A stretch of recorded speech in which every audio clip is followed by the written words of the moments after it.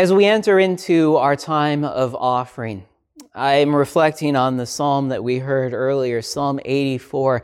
And I think about David as the author of those words. And he talks about how it's better to be in the Lord's courtyard for just one day than 1,000 elsewhere.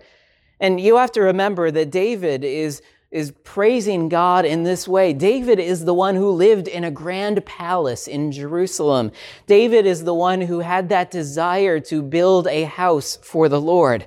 But the Lord told David through the prophet Nathan, "You will not do this. Instead, I will build for you a great kingdom.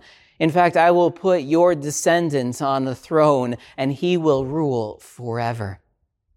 God has that way of taking the desires of our heart and transforming them and opening them up to even greater possibilities. Today we give thanks that we can be in the Lord's presence, that we can receive freely His grace and forgiveness, and that we with David can proclaim, "Better is it to have one day in your presence than thousands elsewhere."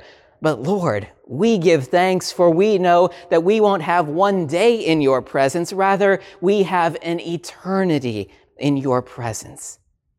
And it is that joy that sometimes we don't always live out.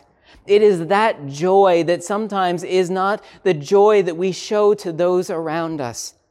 But this truly is the joy that we have, a joy that no one can take from us. And as we participate in the ministry here at St. Paul's, we pray that you would have that joy. That when you leave this worship setting, you can say, truly, the Lord was in that place, and the Lord goes with you.